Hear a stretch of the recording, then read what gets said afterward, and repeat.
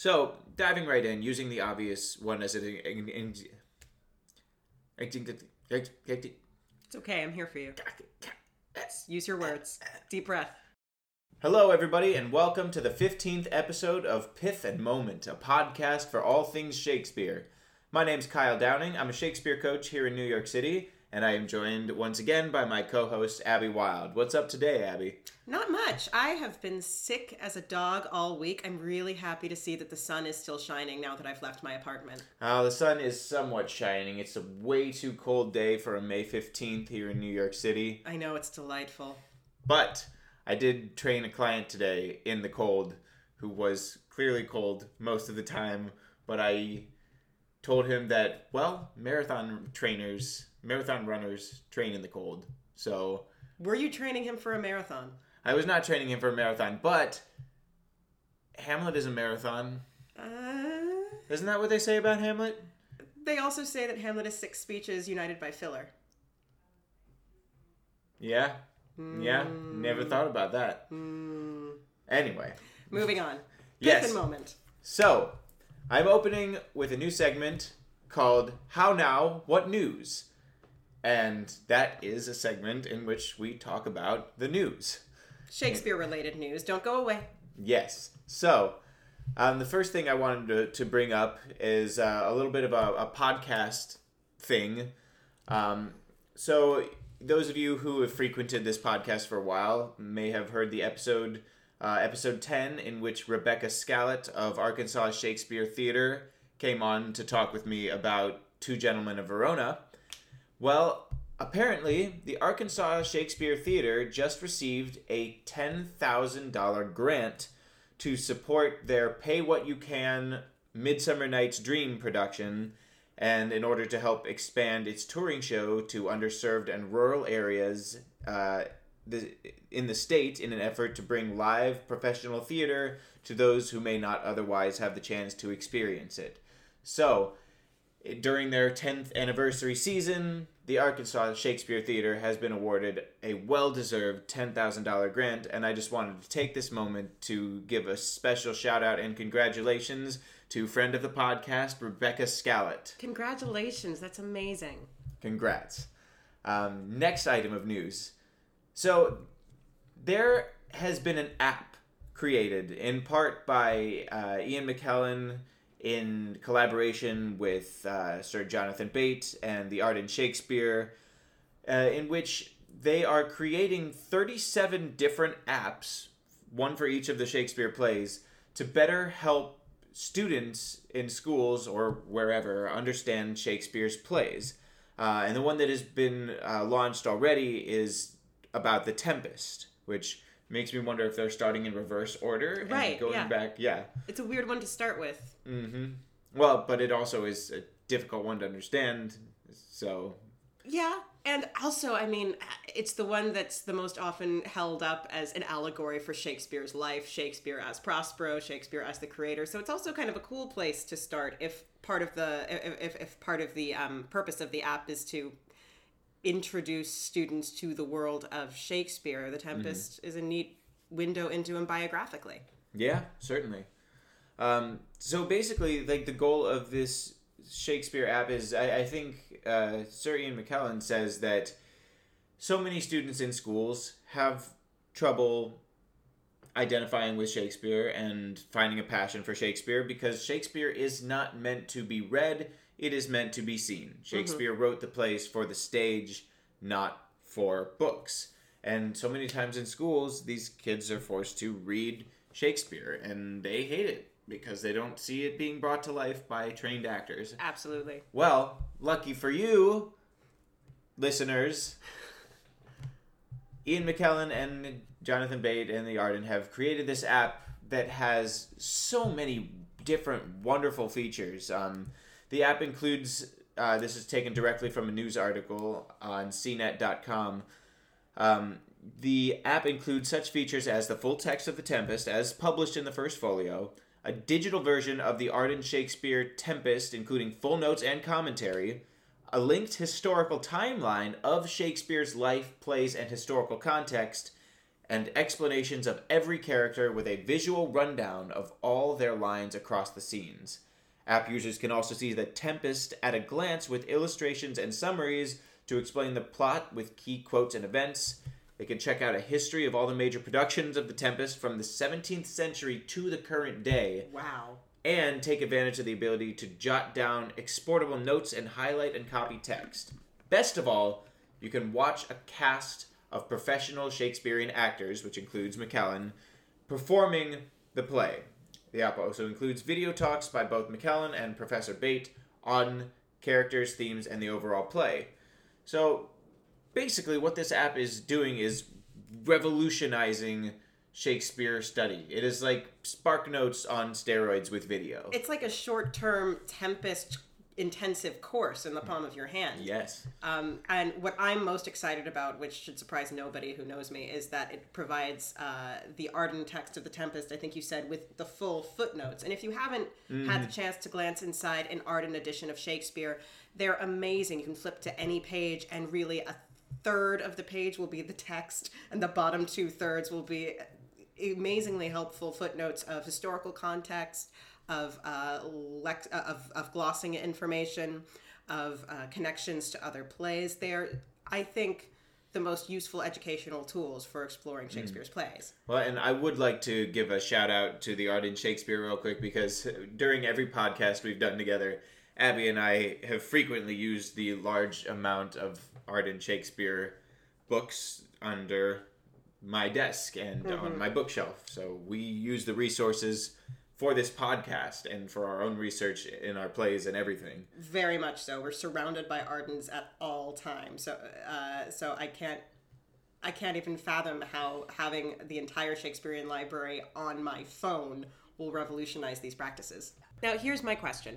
We're going about this from the perspective of, I think, the average person for whom most of their iOS and Android purposes are from their phone, which is your mobile computing device on a day-to-day basis. But do you think that this is more possibly aimed towards the high-capacity tablet market, for those who carry those around for study and use? That's interesting, because I looked it up now on my phone, and I can't find it on my phone. It's very possible that it is like a high def. I mean, because it's a lot of video content, right? Right. You wouldn't want to watch that on a 6-inch screen. Well, and that might be another reason that they have it each in a separate app, is because there is a certain download limit. I think you have to be connected to Wi-Fi in order to download anything greater than 100 megabytes. So maybe they're trying to make it so that each app individually takes up less space on your phone. Potentially. Yes. Now, I think the question that always gets asked when recordings of live performances are made readily available is, will this lessen the likelihood that people will go out and buy tickets to live performances? I, for one, think not. No. I think that this is made to cover the need of those who can't buy a ticket and go out to see a production of The Tempest the moment they need to see a production of The Tempest, because regrettably, productions of The Tempest are not running in your neighborhood at all times. Nope, they're not. I've tried to find them. They will one day, but not this day. And a live performance is such a different experience than a video on your phone. I'm fascinated to see if this is going to be the beginning of the trend towards, that sci-fi conceit of live performances moving from outside venues into a virtual reality that you access from the safety of your bedroom. Ooh, quick note. We should make a podcast subject in a future podcast about live streaming Shakespeare through cell phones and what advantage that could bring to the Shakespeare community. Yes. I'm totally on board to talk about that. Cool. Well, we are going to move on to the next segment because we've talked about the news long enough. The next thing we are going to do is a new segment called Curious Passage. And in this segment, Abby and I discuss a curious passage in one of Shakespeare's plays. Now, Kyle, when you say curious passage, what do you mean by curious? By that, I mean a passage in one of Shakespeare's plays that, to me, seems a bit unusual. Not impossible, but something that seems very interesting to me, something that caught my attention, and when I read it, I thought, what is this? So is it something that you feel is extraneous to the main action of the plot, perhaps, or something that you feel would be hard, would be difficult to immediately justify for an actor? Yes, and difficult for the audience to immediately understand if not done correctly. Just something that I saw and I was like, that's interesting. We should delve into this. Fair enough. And so today, I picked a passage from Romeo and Juliet. And the passage is as follows. If you would like to read this with me, I will read the nurse's lines, and you will read Lady Capulet and Juliet. So basically, many of us have heard this before. It's the part where the nurse in Romeo and Juliet is recounting the events of Juliet as a child. Mm-hmm. And there's just something that happened that she's so struck by, that she's telling this wonderfully long story. And at the end of the line, she says, "God be with his soul, and was a merry man, took up the child. Yea, quoth he, dost thou fall upon thy face? Thou wilt fall backwards when thou hast more wit, wilt thou not, Jewel? And by my holidame the pretty wretch left crying, and said, Aye. To see now how a jest shall come about. I warrant, and I should live 1,000 years, I never should forget it. Wilt thou not, Jewel? Quoth he, and pretty fool it stinted, and said, Aye. Enough of this, I pray thee hold thy peace. Yes, madam. Yet I cannot choose but laugh, to think it should leave crying, and say, Aye.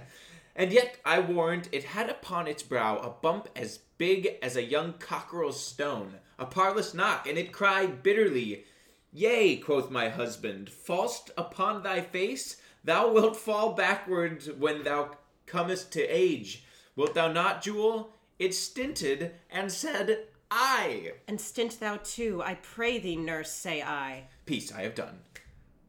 God mark thee to this grace. Thou wast the prettiest babe that e'er I nursed, and I might live to see thee married once. I have my wish. So I just find it fascinating that even though everybody's like, shut up, nurse, the nurse has to keep telling this story.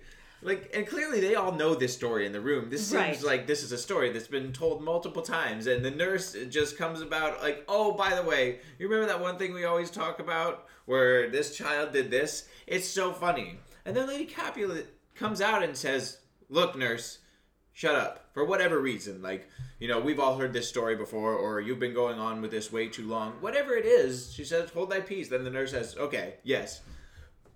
But I'm still laughing, and I have to repeat what I just said again to you. You know, this is a passage that when I first read Romeo and Juliet, when I was maybe 14 or 15, this is always where I would check out of the play because it just made no sense to me. But now that I'm older, it's just, I find it so endearingly humanizing of these characters and their relationships. First, I should say, for the listening audience, if you're having trouble glossing that passage, it's all based on the joke of the nurse's husband telling the 3-year-old Jewel that she will fall backwards when she has more wit. Fall backwards is an Elizabethan idiom that means to fall on her back because she's having sex. So the joke, the idea of this toddler stopping and going, yes, I will do that, is what would be hilarious to the grown-ups. But it also plays on the levels of, you know, anytime you see... So now that I've had the privilege of hanging out with my friends' small children and watching them grow from being babies to being toddlers to being kids, there's something so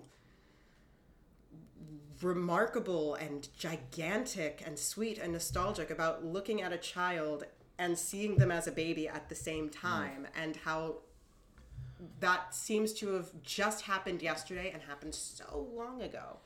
So what I love about this passage is that Nurse is clearly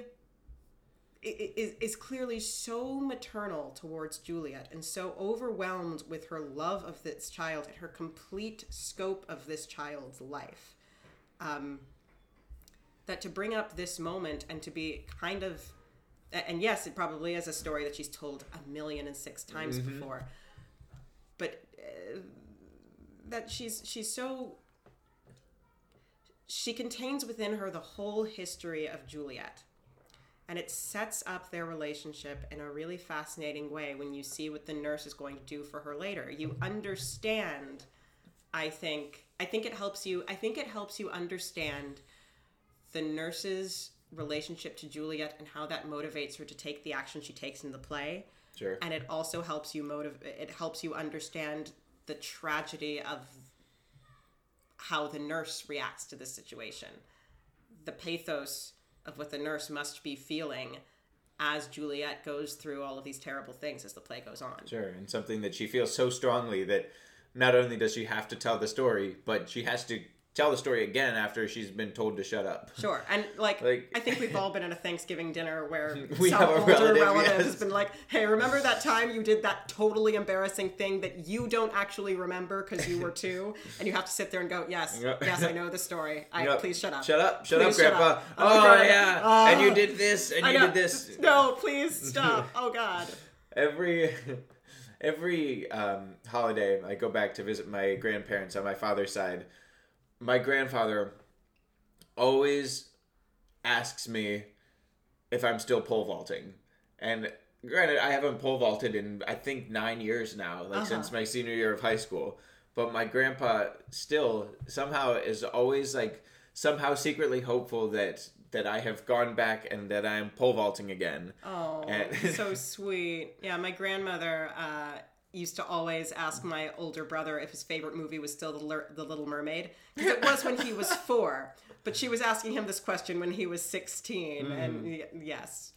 So yeah, the nurse is one of those characters that just has so much love for Juliet that this brings her such joy. Maybe even just the act of telling the story is what brings her joy. Whether anybody has any reaction to it or not, or just completely independent of other people's reactions. Yeah. The joy of telling this story to people is enough for her to ignore everybody else's needs and keep saying the story out loud. Totally. And I mean, and this is the scene where Lady Capulet first broaches the subject of Juliet marrying Paris. And I think that this is, if you've ever been to a wedding, there's always this point where the mother or father of the bride, especially, I think, in my experience, but also of the groom, will say to their child, "Oh my, you're still my little baby. It feels like yesterday. It feels like yesterday you were falling down and crying while I held you, and now you're walking down the aisle." I think that the nurse's speech in this scene is actually such a contemporary and timeless moment. Now that I think of it. Yeah, interesting. Great. Well, the main subject of today's podcast, or the headline subject of today's podcast, or whatever we want to call it, is Deus Ex Machina in Shakespeare. And the reason I wanted to discuss this today is because As You Like It is famously known for having that Deus Ex Machina at the end, which we will get into in a bit. But there's also a couple other instances of Deus Ex Machina in Shakespeare, and a couple of plays where there might be a Deus Ex Machina, and I wanted to examine with my good friend Abby whether or not we can describe the ending as an actual Deus Ex Machina or whether it's something else. So before we dive into Deus Ex Machina as it relates to Shakespeare, can we talk a little bit about the history of the phrase Deus Ex Machina? Yes. Why don't you give us a little rundown on that? I absolutely can. Deus Ex Machina is a Latin appropriation of a Greek phrase that literally means God from the machine.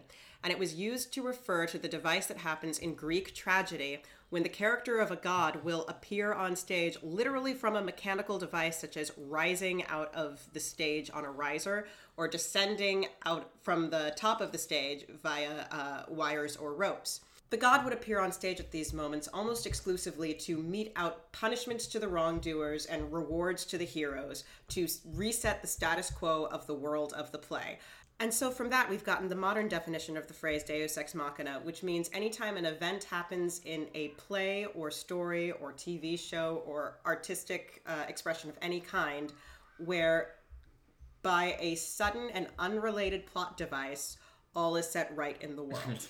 A Deus Ex Machina that you might be familiar with if you're a fan of Lord of the Rings. If you have not seen or read Lord of the Rings and you're saving it, pause right now and come back in a few minutes. A famous Deus Ex Machina from the end of Lord of the Rings is when Gandalf arrives on the Eagles. Okay, hold on.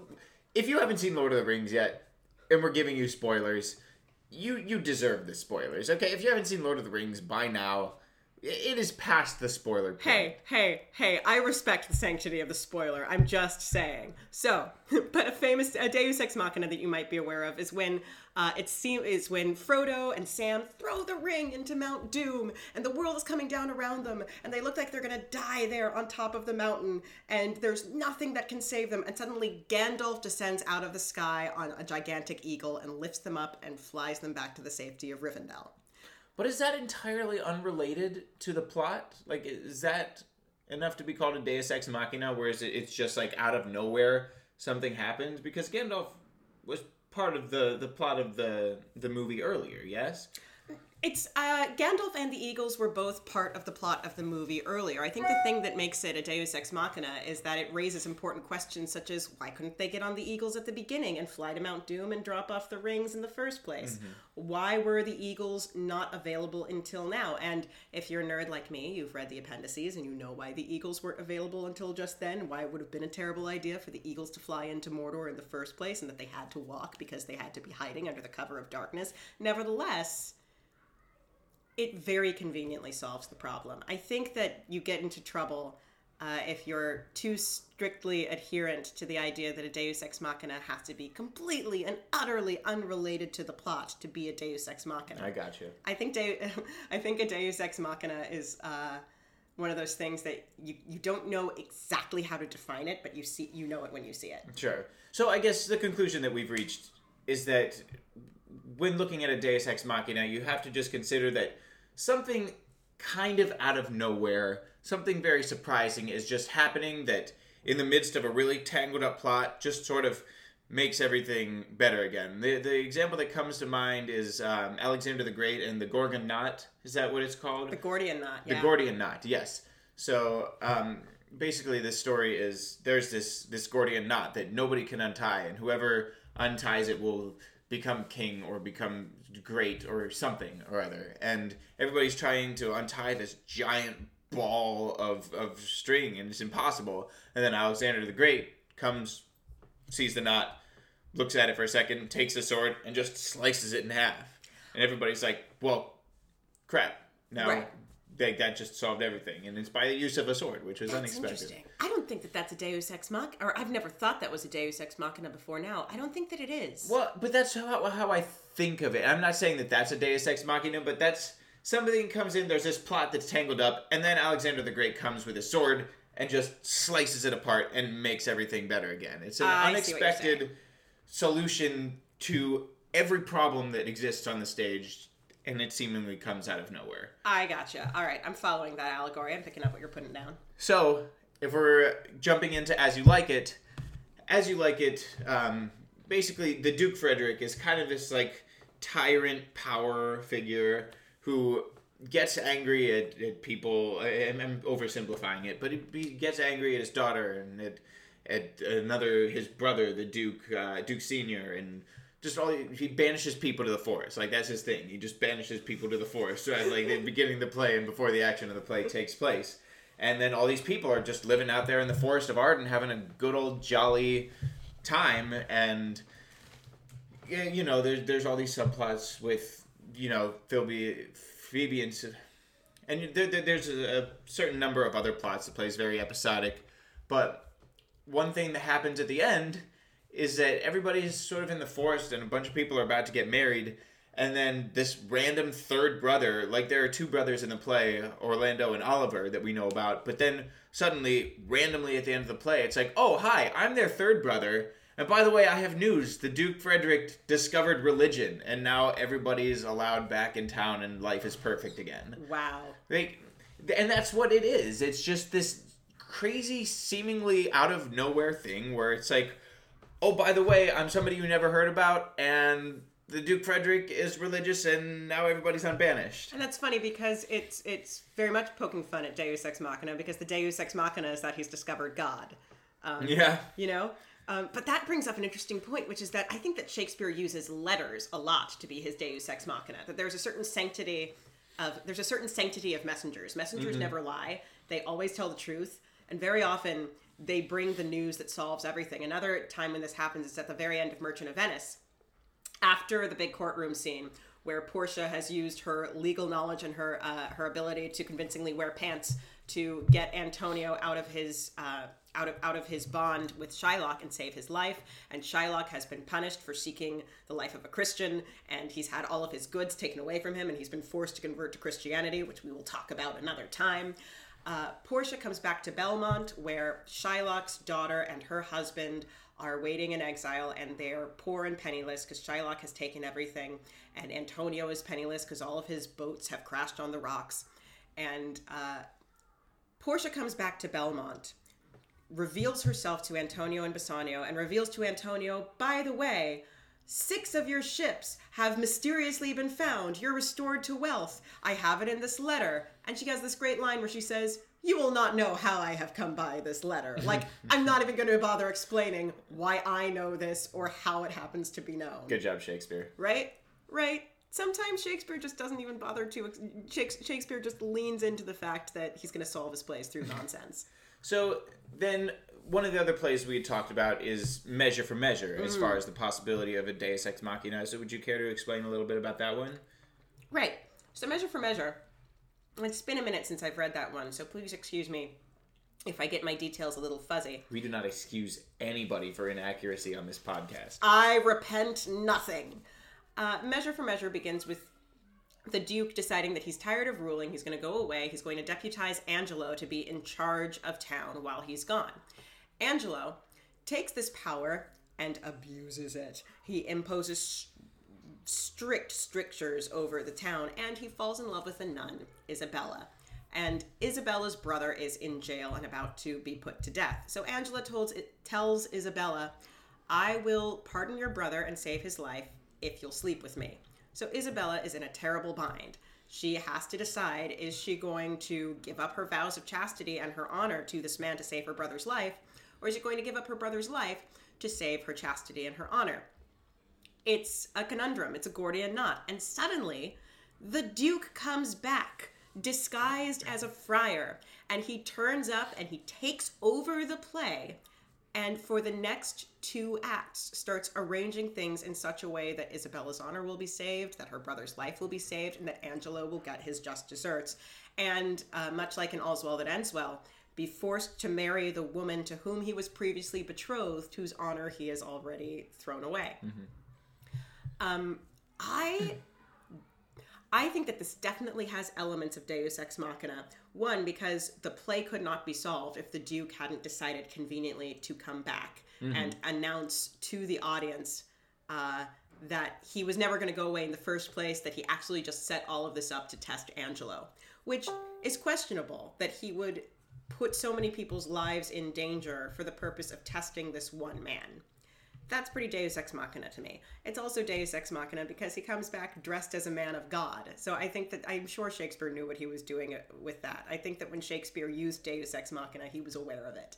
So then what we're getting at really is that a Deus Ex Machina is an unlikely event more than anything else. Like, that's the core of it. The Deus Ex Machina is an unlikely event that either restores a status quo or brings us a happy ending that would be difficult to obtain otherwise. And these unlikely events have very little explanation to them most of the time. Like, for example, in As You Like It, it's, oh, hey, the Duke found religion. Yeah. And they don't really explain how. They just say he went out in the forest one day and he was angry and he discovered religion. So it's an unlikely event with little explanation that solves a problem. Right. Or solves a series of problems. So what I want to bring up then is my favorite Shakespeare play, The Two Gentlemen of Verona. Ah. Yes, so this may or may not be a Deus Ex Machina, but I want us to banter about it anyway and discover whether it could be considered one. The end of Two Gentlemen of Verona, which I have brought up and discussed at length and on other episodes of this podcast, particularly with Rebecca Scallett a few months back. At the end of the play, So Proteus has been seeing this girl, Julia, and then Valentine discovers this girl, Sylvia. And then when Valentine talks about Sylvia to Proteus, Proteus is like, wow, that girl sounds amazing. And he goes and sees her and falls in love with her, basically. And he's got this whole struggle like, oh my gosh, well, how am I going to love Sylvia and still be friends with Valentine? That's going to be tough. And plus, I'm screwing Julia over, and that stinks too. But events transpire. I won't get into the entire thick of the plot of the play. But at the end, Proteus basically attempts to rape Sylvia on stage. He's like, I have to have her now. And just goes for it. Mm-hmm. And they get, like, there is a physical fight that breaks out as a result of it. And then, all of a sudden, like, laying there after being struck by Valentine, Proteus is like, oh, dude, I'm sorry, man. And then Valentine's like, yo, I forgive you, bro. And my question is either the sudden apology and remorse of Proteus or the seemingly divine forgiveness of Valentine, are either of those a Deus Ex Machina? Because the actor has to make it clear somehow that it is organic and that this has come out of something. Like, that's an actor's responsibility, and I've discussed that before. But is this forgiveness really easily enough to explain through human nature, or is it a gift from God? I don't think it's a Deus Ex Machina, and I'll tell you why. If a Deus Ex Machina is an unlikely event that occurs on the stage in order to restore the status quo of the world of the play, then certainly Proteus's sudden remorse is that unlikely event. And you could play it as a Deus Ex Machina if you made that remorse as genuine as possible. Or used special effects to imply that he was suddenly struck by a divine vision. You know, that's an interesting way to solve the problem with that play. I mean, kind of cheap, but... Right? But you could also make the argument that Proteus's remorse is not genuine, that it's more that Proteus finds himself in... he is back in the world of the play. I mean, Proteus spends the entire play trying to reorganize circumstances such to allow him to get what he wants. He banishes Valentine. He pretends Julia is dead so that he can stop having feelings about her. Proteus does a lot to get what he wants, and in the end of the play, when Valentine returned, it's almost like telling him, dude, you can do as much as you want, but Valentine will always still be there. Your obligations to Valentine, and ergo your obligations to society, will always be there. If Proteus suddenly, in those 4 lines, embraces that and has a full reformation, I think that's a Deus Ex Machina. Mm-hmm. But I'm not entirely convinced that he does.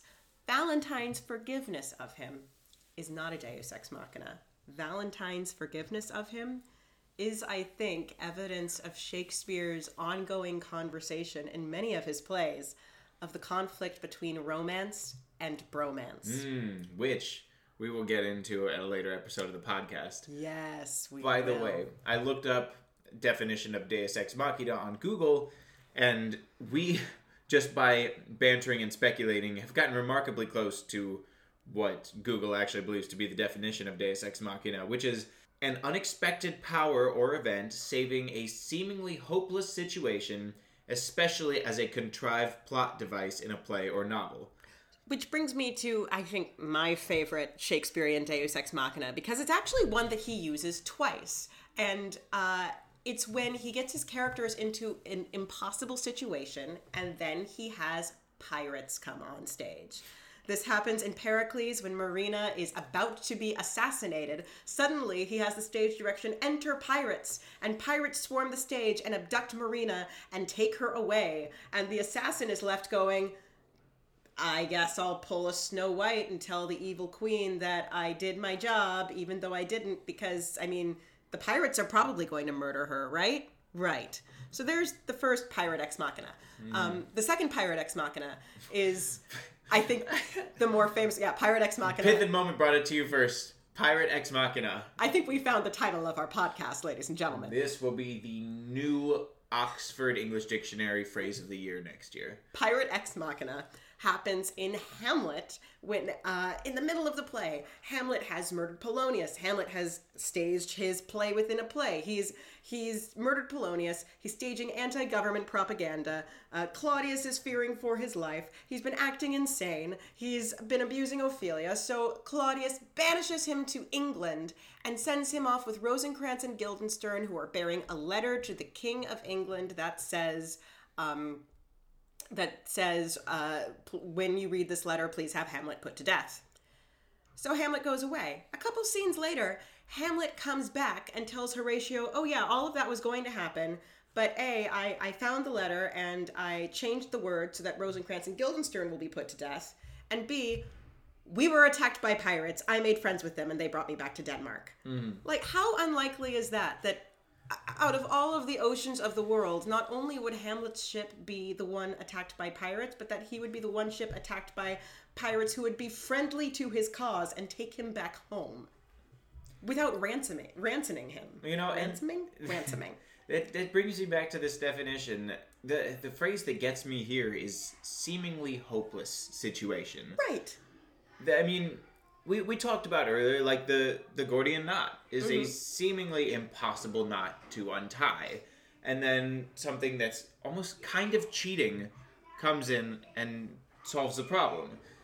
And so the Deus Ex Machina really is just something we use to describe a plot twist that doesn't make much sense to us, right? Yeah. I mean, it almost seems like us covering for either poor writing or poor interpretation of the writing in our own plays. Like we talked about with Two Gentlemen of Verona, how like, well, yeah, it's unlikely, but if the actors do their job enough and if the characters are developed enough by the actors, then it can make sense, and it doesn't have to be an unexpected or unlikely event. It is something that is surprising yet inevitable. It stems from something that the actors and the directors have already created.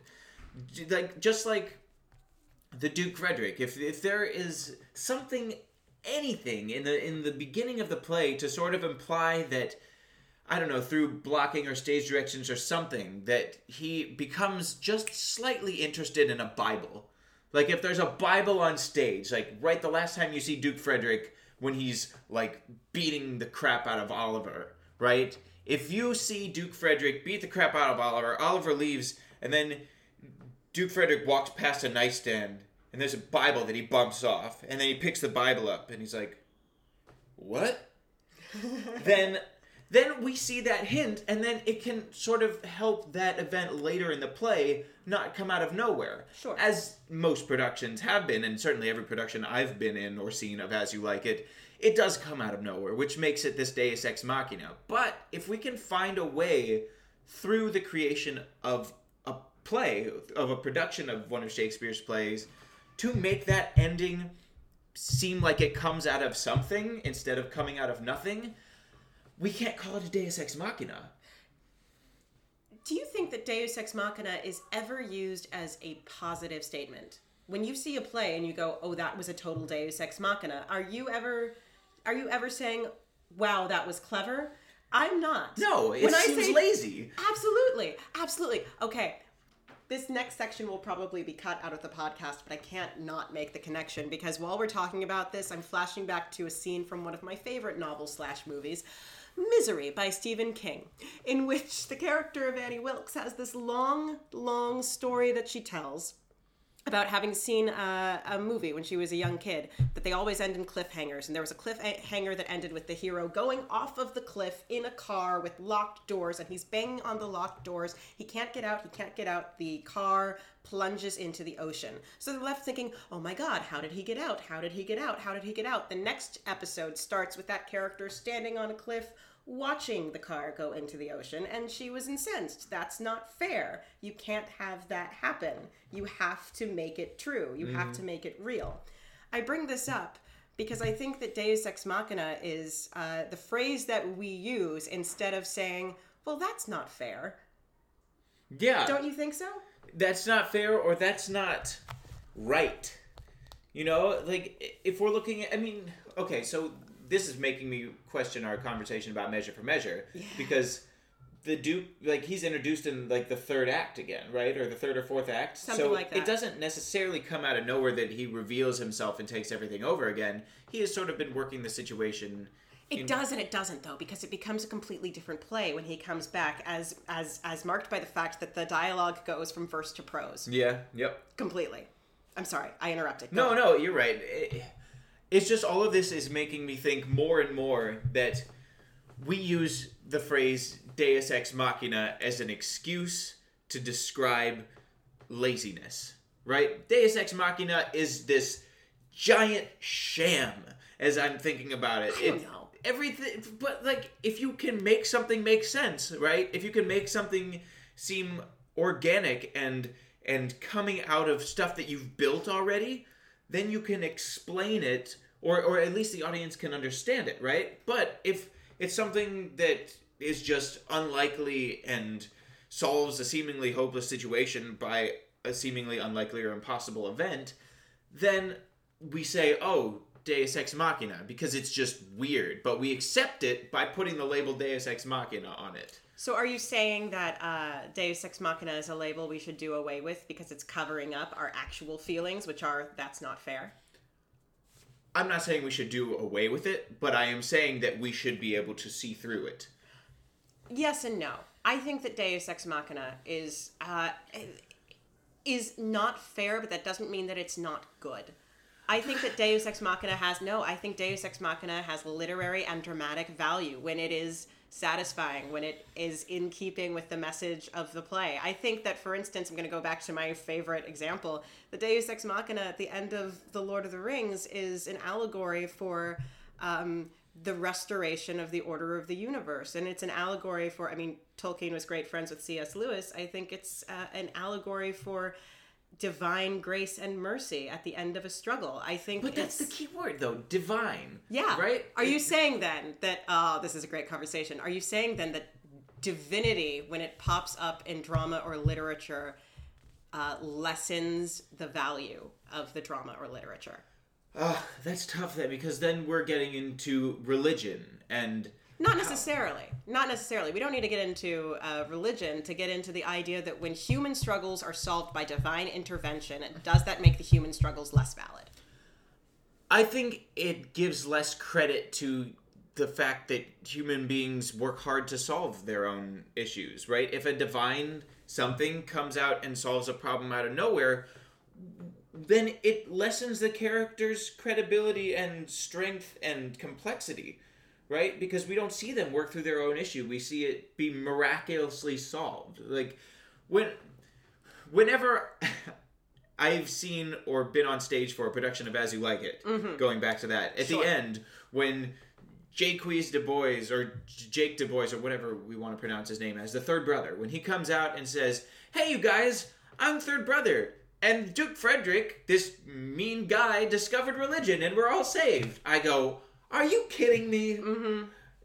Really? Mm-hmm. And so many movies, like, have you ever watched a bad movie? Like, of course you watched a bad movie, but think of the worst movie, listeners, you do this too. Think of the worst movie you've ever seen where something happens, like, around the end of the movie, or even somewhere in the middle if you really want, and think of a time when you said, oh, come on.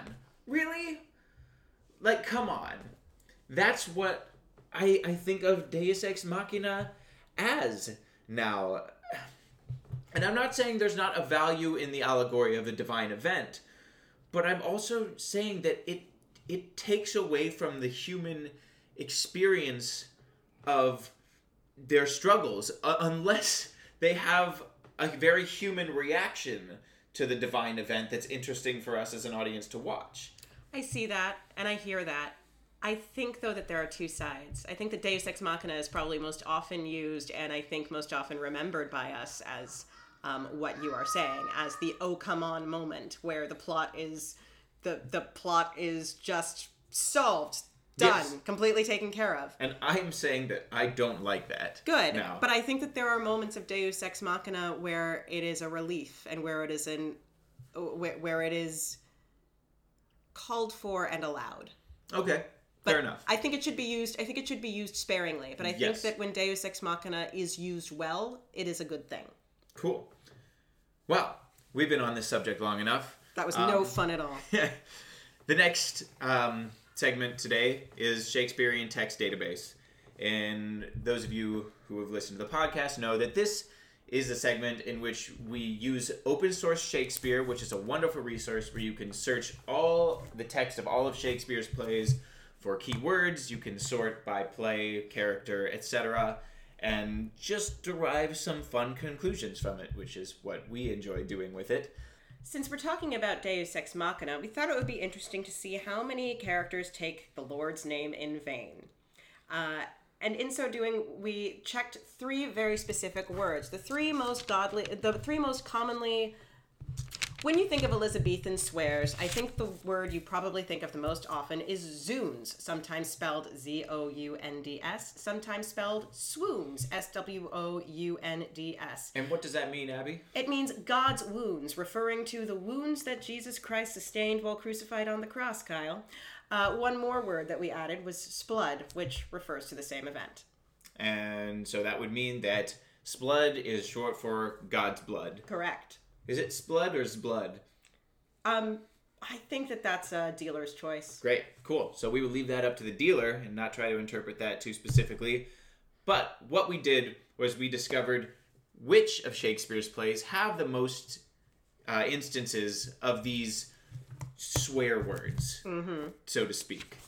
And what we discovered is that, well, why don't we start from the back end?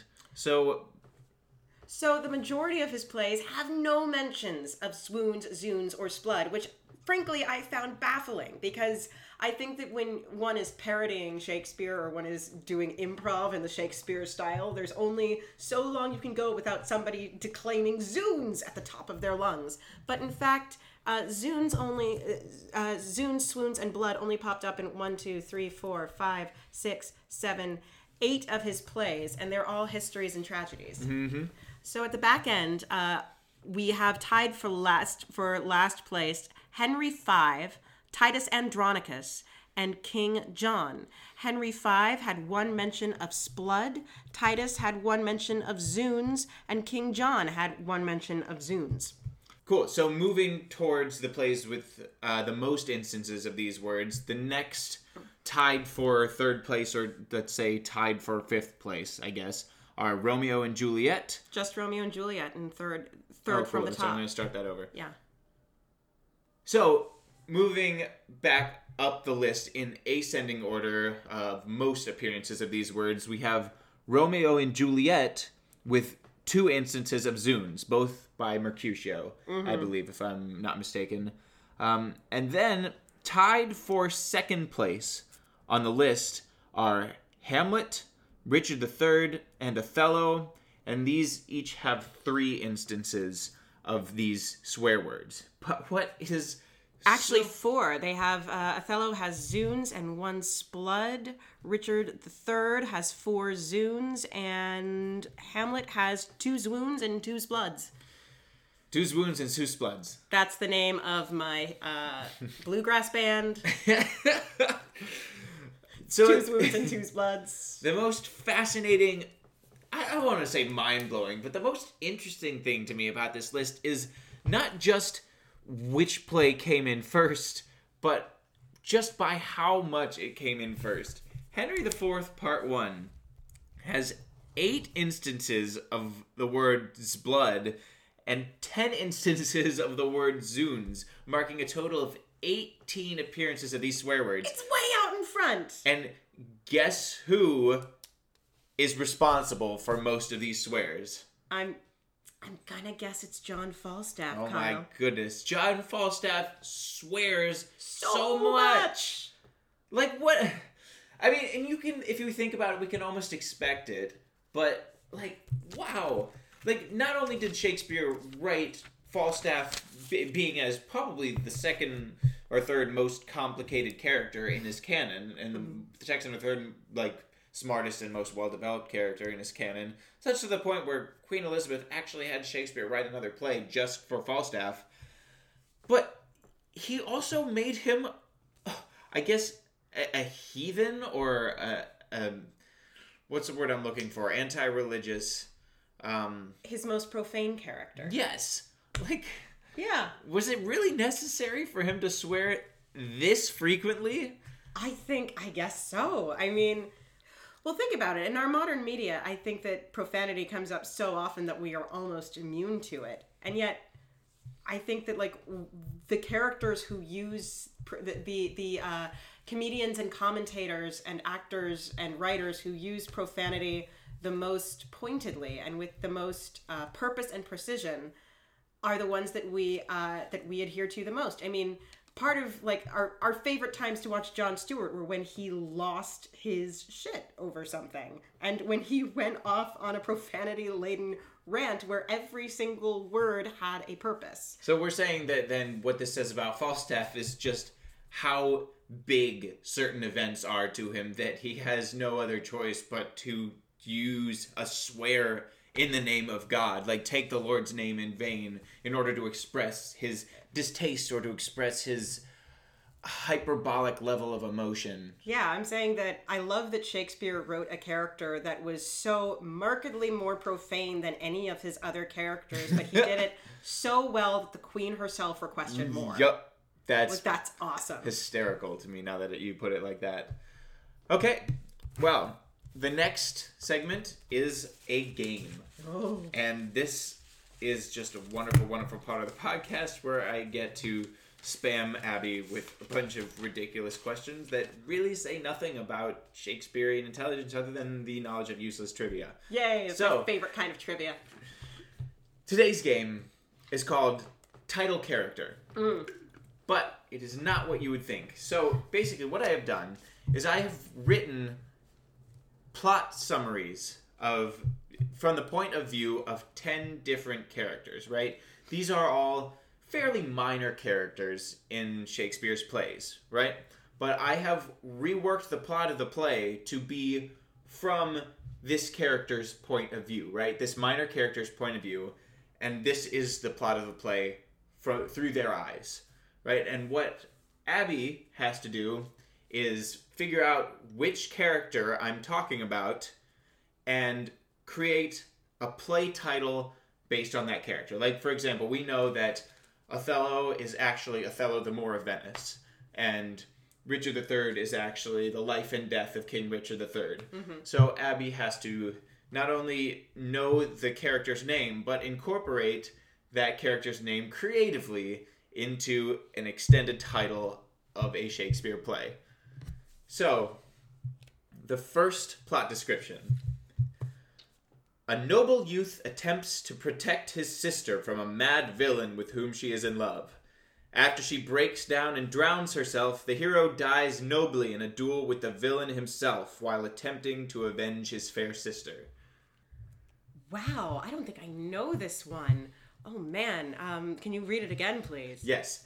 A noble youth attempts to protect his sister from a mad villain with whom she is in love. After she breaks down and drowns herself, the hero dies nobly in a duel with the villain while attempting to avenge his fair sister. That would be the tragedy of Laertes. Yes, the tragedy of Laertes, who in his, from his eyes is a hero. Of course he is. Oh my gosh, Laertes. Oh, we're going to have so much to talk about Laertes later. And this is the fun of this game for me, is to look at the play through somebody else's eyes, because in Absolutely. Laertes' eyes, Hamlet is the villain of the play. Number 2. After fleeing from a tyrant, a hero is tested by the rightful king until it is discovered that his loyalty to the kingdom is true. After he learns his family has been murdered, he bravely charges into battle and slays the tyrant. The Many Trials of Noble Macduff. Yes, I love it. All right, 2 for 2. Number 3. A hero cares for a shipwrecked youth, shielding him from harm and even lending him some money to spend on trinkets. When he is arrested for dueling on the youth's behalf, he is eventually brought to the court and learns that his dear friend is of noble birth and has married a countess, leaving the hero tragically alone. The Lamentable Romance of Antonio and Sebastian. The Lamentable Romance of Antonio and Sebastian. Well done. All of these are tragedies so far. Oh my gosh, go on. Okay. A gentleman of noble birth is arranged to be married to a beautiful young girl. When his fiancée tragically dies, he bravely enters her tomb to say goodbye, wherein he is met and killed by a villainous young criminal. The Wondrous Brief Adventures of County Paris. The Wondrous Brief Adventures of County Paris. This is a fun game. I know, I'm having so much fun. We have a female title character now. A kind-hearted heroine does all she can to help both her best friend and her troubled husband. But when she discovers she has been an instrument of her husband's monstrous plotting, she bravely exposes him to a general and a pack of guards, a decision which causes her to pay the ultimate price. Emilia, the true maid of Venice. The true maid of Venice, yes. Number 6. A loyal wife racks her brains and mutilates herself when her husband starts acting strange. She implores him to remember their marriage vows, and although she temporarily gets through to him, he becomes more and more immersed in violent dealings, causing her to die of grief. Portia, Cato's daughter, a tragedy in the classic fashion. Very wordy title, but I'll take it. I'm running out of titles. Alright, next one. A beautiful young girl spends her days fending off advances from a desperate boy, but her hopes are made high by the arrival of a strangely pretty boy to the neighborhood. She pursues her newfound crush to no avail. When she discovers this youth is not what he appeared to be, her hopes are dashed, and she is forced to settle for the desperate country boy. The pastoral comedy of Phoebe of Arden. The pastoral comedy of Phoebe of Arden is correct. Next, a gallant knight works tirelessly and fights bravely to bring honor to his country and kin. But his unmatched courage becomes his tragic flaw when a barbarous, lackadaisical prince unexpectedly transforms into a formidable warrior and tragically slays our hero on the battlefield. Go on, again, please. Okay. A gallant knight works tirelessly and fights bravely to bring honor to his country and kin, but his unmatched courage becomes his tragic flaw when a barbarous, lackadaisical prince unexpectedly transforms into a formidable warrior and tragically slays the hero on the battlefield. Is that Hotspur Part 1? Hotspur Part 1. Yes it is. All right, we're on to number 9 of 10. Okay. A high-ranking officer of the law discovers a plot against an innocent young female. He tries to expose the scheme, but is tragically misunderstood by the fools around him who don't have his facility with language. He is eventually triumphant and is rewarded for his heroic efforts and service to the public. The heroic efforts of Constable Dogberry. Yes! Dogberry is the right answer. All right, and the final one, number 10. A sage-like father imparts valuable words of wisdom upon his children, but when a troubled youth transforms into a dangerous threat to the crown, the heroic father must covertly observe him in order to protect the king and queen. The loyal patriot is tragically killed amidst an act of service by the treasonous villain himself. The historical, pastoral, tragical, comical story of Polonius. Yes. Many, many adjectives, but I will accept the answer. All of the adjectives. So, 10 for 10. Yay. No surprises there. That was Abby so much is fun. just really good at these games, but I thought it would be fun to take a look at the plays through the eyes of some of the minor characters. So many of them were tragedies. I just want to go home and hug something. Yeah, maybe I should have picked minor characters for whom the play ends a little bit better. But maybe plays don't end well for minor characters. Maybe they don't, especially maybe not Shakespeare plays. Last week we learned you don't want to be a title character in Shakespeare. Mm-hmm. This week we learned don't you don't want to be a minor character either. Watch out, folks. It's all bad. Stay away from Shakespeare. Man. All right, so the next segment today is Tyrant Producer. Yes. So longtime listeners of the podcast will know that Tyrant Producer is the segment where we imagine that a tyrant producer has offered you a budget of $3 million to produce your dream production of a Shakespeare play. The hitch is that you have to incorporate his wild and crazy production idea into your production in such a way that you are proud of it enough to put your name on it, because it will be. This week, Kyle has done me the great honor of letting me be in control of the game. So I'm asking Kyle, in keeping with this week's theme of Deus Ex Machina, or God from the Machine, the Tyrant Producer has offered you $3 million to produce the Shakespeare play of your choice. But one or more characters must be artificial intelligence, and one or more characters must be the creators of the artificial intelligence. What play do you pick? Who are the creators? Who is created? Ooh, okay. Well, the first thing that comes to mind is The Tempest, right? Prospero being the creator, and perhaps Caliban and Ariel being the artificial intelligence. Now, the difficulty with that is that through the text, we know that Prospero has discovered Ariel and Caliban rather than created them out of nothing. Why wouldn't Miranda be the created intelligence? Well, perhaps she is too, actually. Yeah, that would be a lot of fun. I think, actually, now that you say that, now that you bring up The Tempest, I think Miranda being a cyborg makes her whole thing about discovering love and discovering being a woman, and I've never seen another of my sex, I've never seen a man like you thing. Yep. Really interesting. That does make that interesting. I think I like this, actually. Yeah. So the question is then, how do we make it blatantly obvious to the audience that she is a cyborg, and completely unclear to Ferdinand? And my thought is maybe having, part of an opening scene where Prospero is fixing her or something, like using a screwdriver or just something to make it clear to the audience that she's a robot, shuts something up, and then the audience knows that he has created this daughter through machinery. In fact, that whole opening scene where Miranda comes in and she's like, "What have you done? I saw a boat sink. What was that about?" And he goes on for pages and pages telling her the entire backstory of the play, can be a programming upgrade scene where he's upgrading her programming. We are wild and crazy today, listeners. I'm so excited. I actually came up with a different answer for this question, which was that I wanted to do Othello, in which Iago is the created intelligence. And his creator, I actually didn't come up with a good answer for who the creator was. I thought it would be either Emilia or Othello. Or Brabantio. But I like it being... what I like about the idea of Iago being a artificial intelligence is because whenever Iago is on stage, people call him Honest Iago. No one ever has any doubts about Iago. And in fact, I think Emilia created him because she is the one who is the most shocked when she finds out he lied. She repeats it 4 or 5 times. You lied, you lied, you lied. And it becomes about... if Iago is an artificial intelligence, then Iago's... the scary question at the center of Iago is how he has become sentient and gone outside of his programming. Interesting. And he's gone outside of his programming in a terrifying way.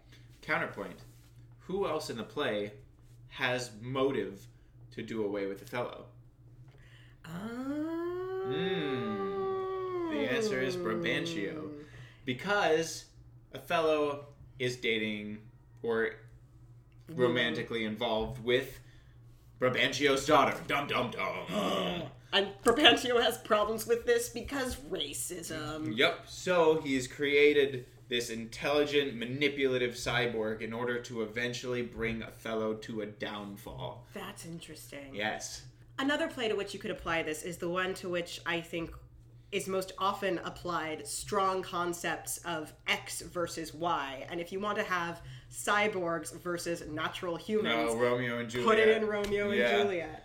Interesting. So who's created the cyborgs then? Is a real question. Is it the prince? Is it the members of the court in some way? Like, is it Mercutio, who out of just his own genius and his own love of playing around created all of these created the Montagues and to have a friend in Romeo, and then all of a sudden, tragically, the two houses fight, and it is ultimately his undoing.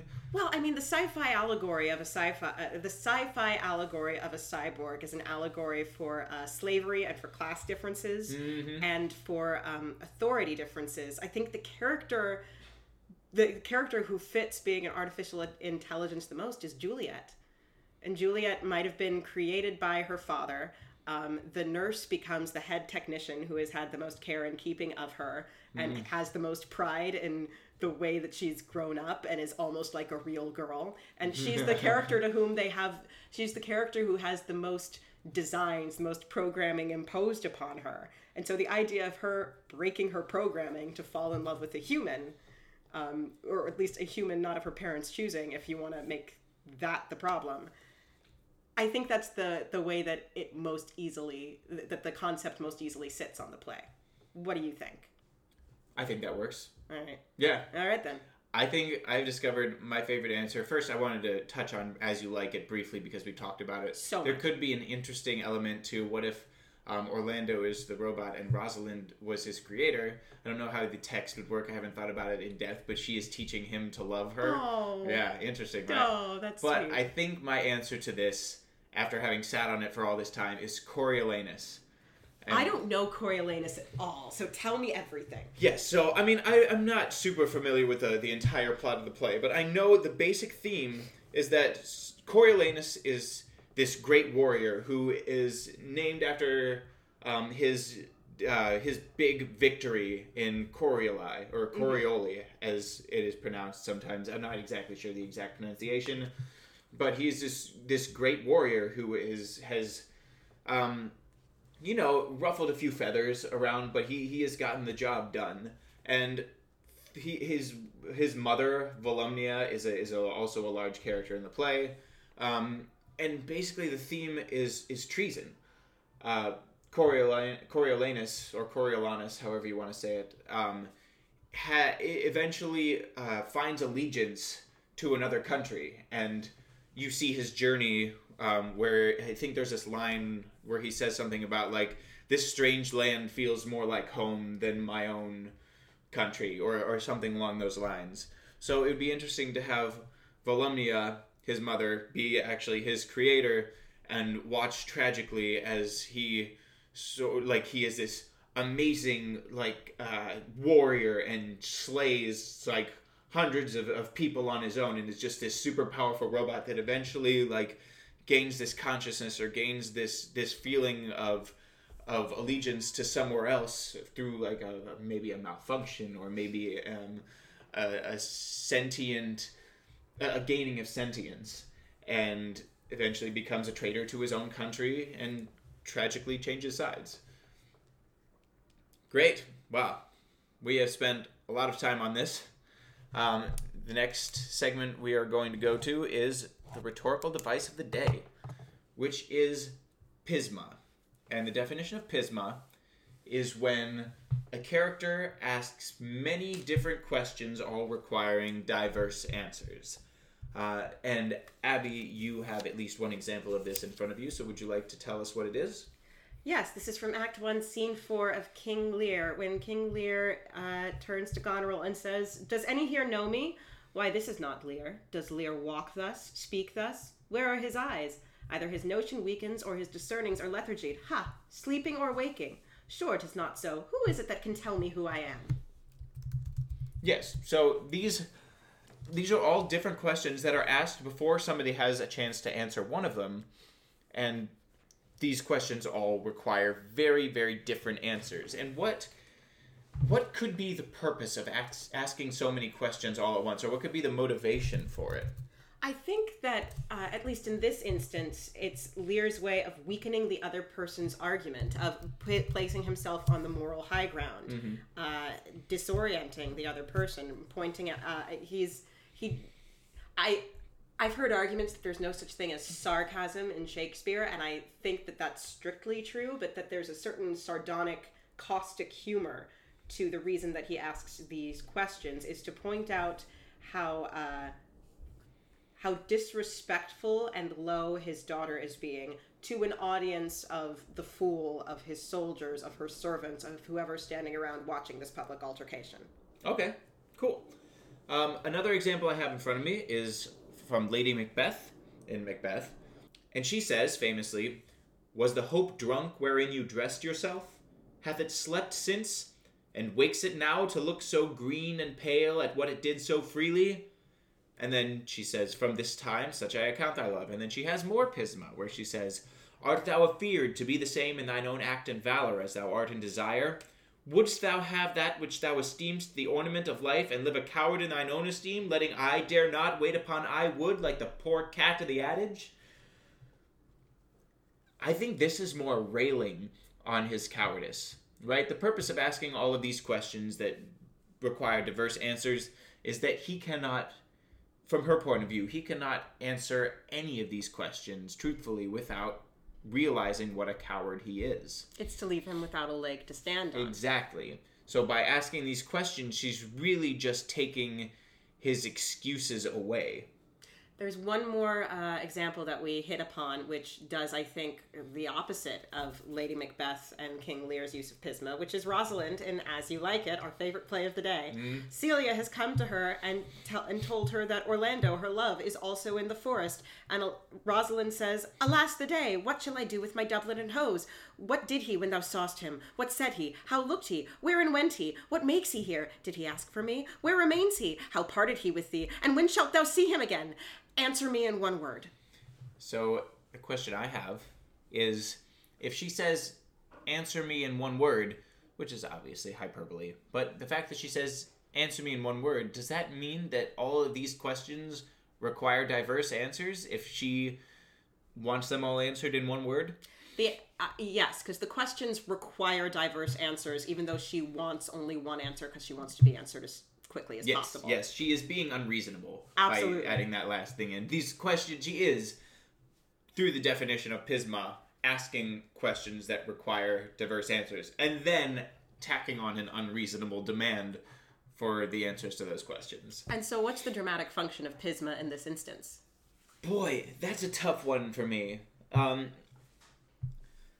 It's almost like she's trying to show her concern or to show her panic, like in a very theatrical way.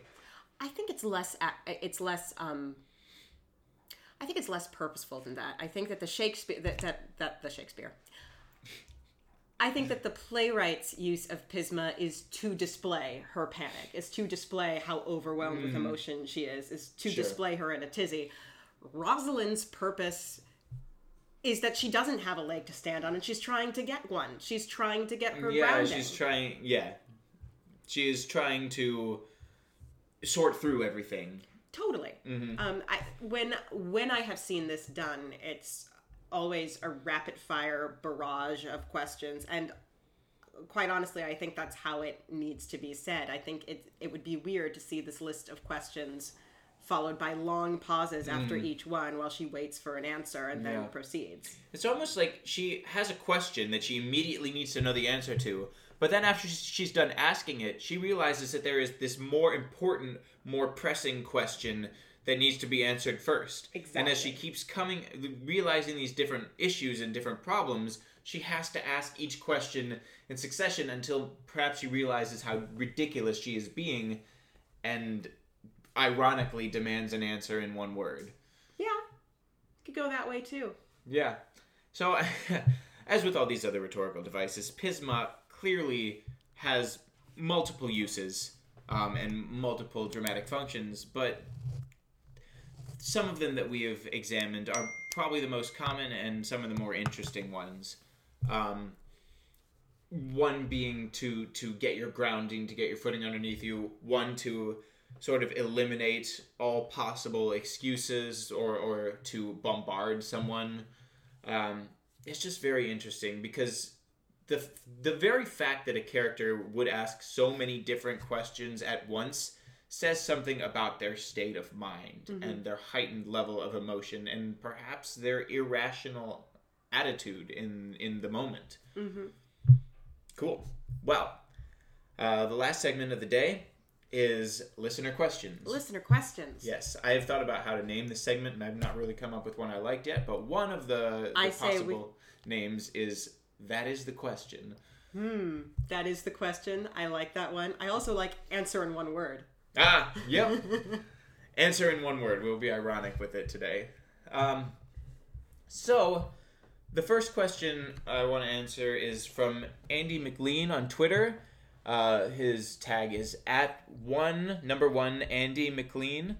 And he says, I've heard some fanciful nonsense about William Shakespeare actually being Italian. What's your take on it? What is your take on it, Abby?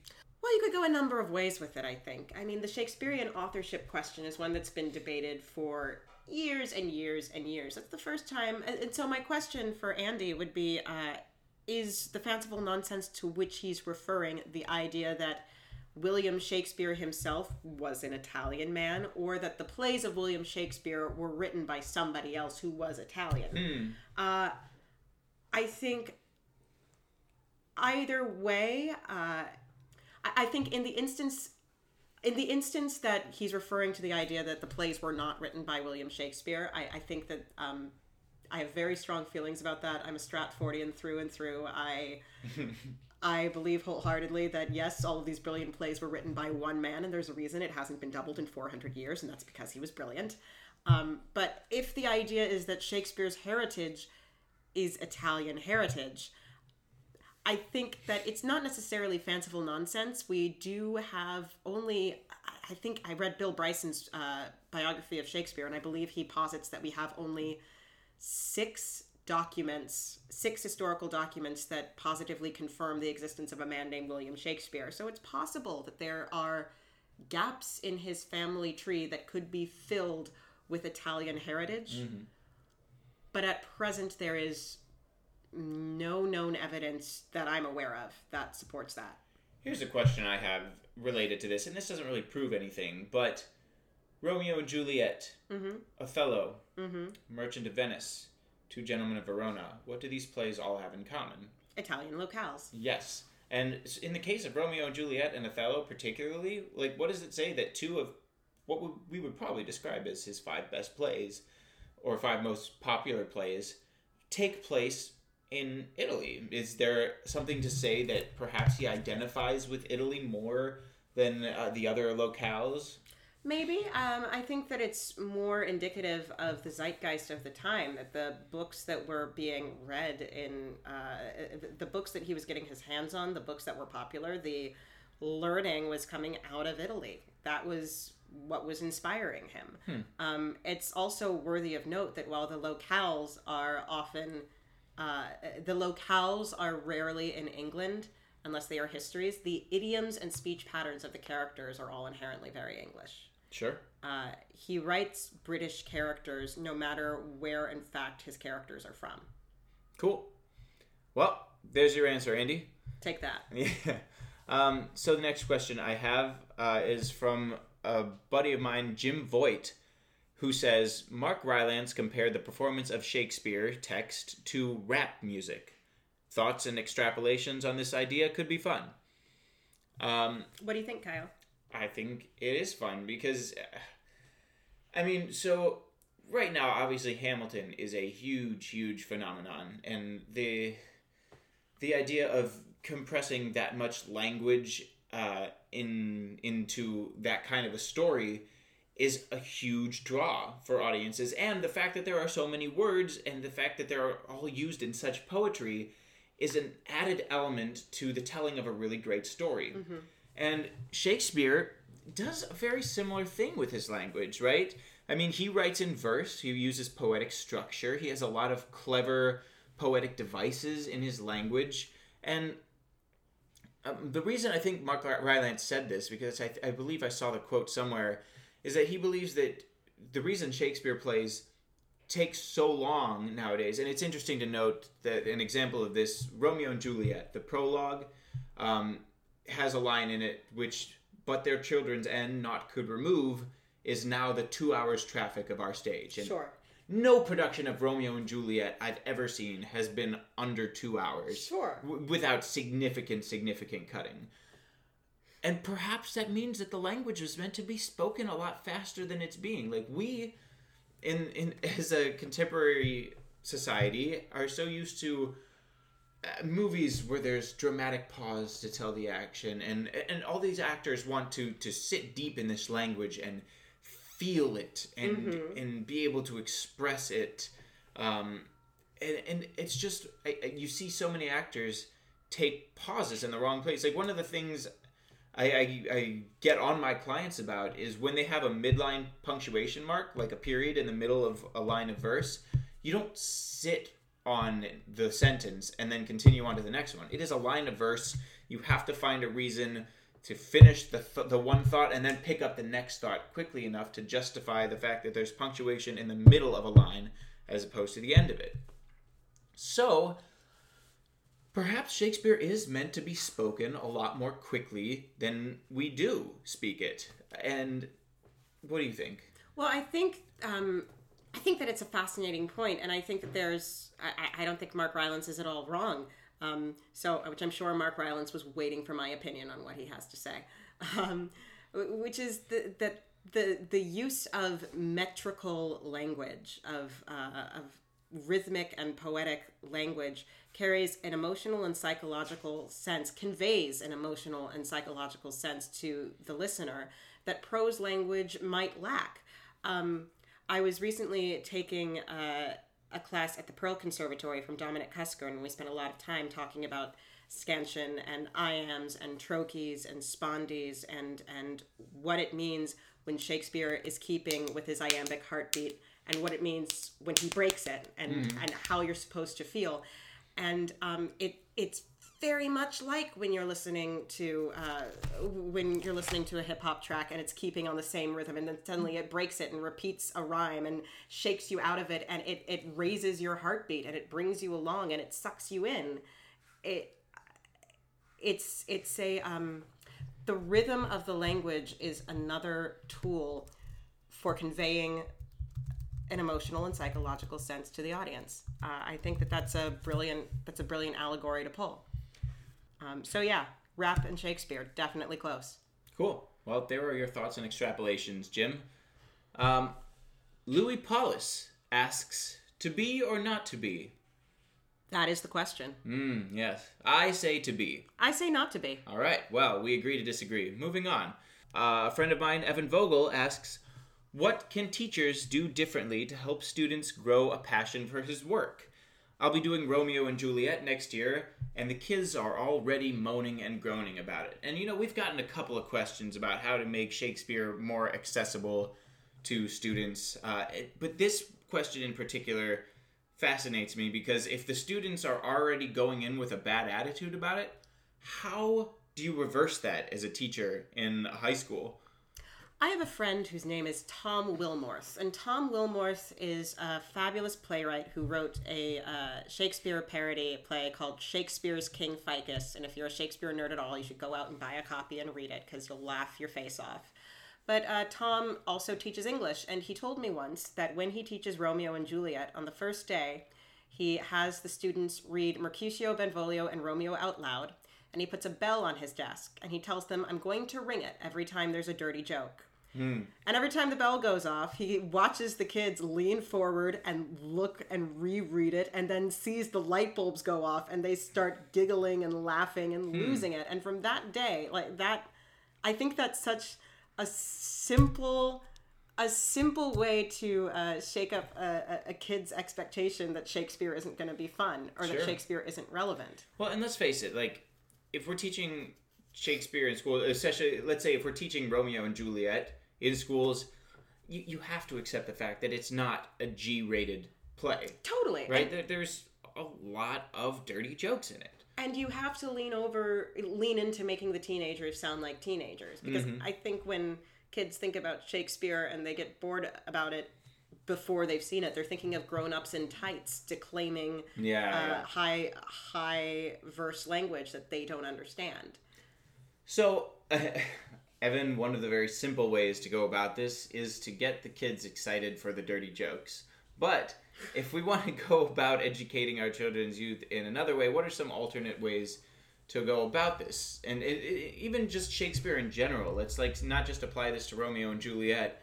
How do you get students excited about the language? Take them to the play first. Sure. Take them to the play. I think... Or have them watch one of the better movie productions of it, maybe. Maybe, but if you possibly can, get them to a live performance first. I think it is the best and strongest introduction to Shakespeare a person, and especially a teenager, can have. Yes, I think that's great. What about in instances where that's not in the budget, or there's no production of Romeo and Juliet going on locally? How might we go about it in those circumstances? Well, then you certainly can turn to...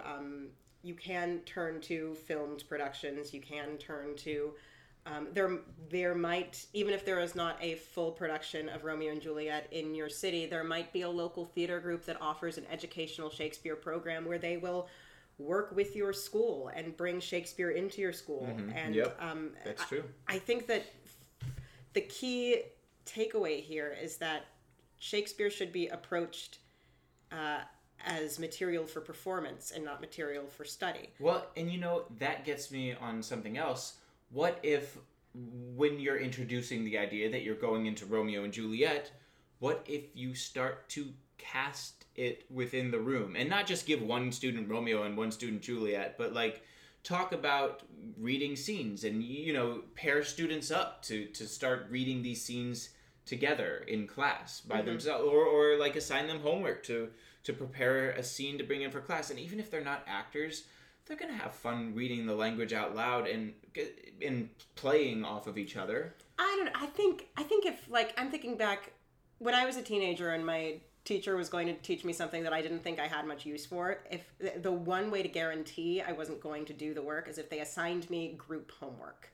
Because, like, I was... and in a lot of respects still am a very independent person, and like the one thing I detested the most out of my entire pre-college schooling career was group assignments, because invariably I ended up doing all or most of the work myself, or there was group politics, or there's so okay. if it's a thing that they're already not excited about, you have to get them excited about it first before they're willing to go home and continue being excited. So what if Evan casts his students in the play by act and prepares them to read the play aloud during a series of classes? Like he says, okay, for Act 1, you're Romeo, you're Juliet, you're Mercutio, and sort of helps, reassign the roles for each act so that each student has their day, has their experience with a language. I think that that's definitely a possibility.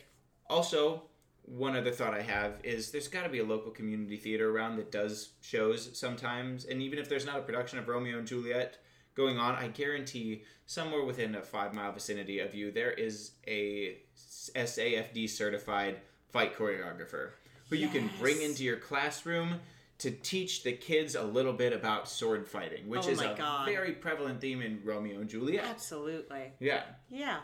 Yeah, I think, lean into the exciting things first. Mm-hmm.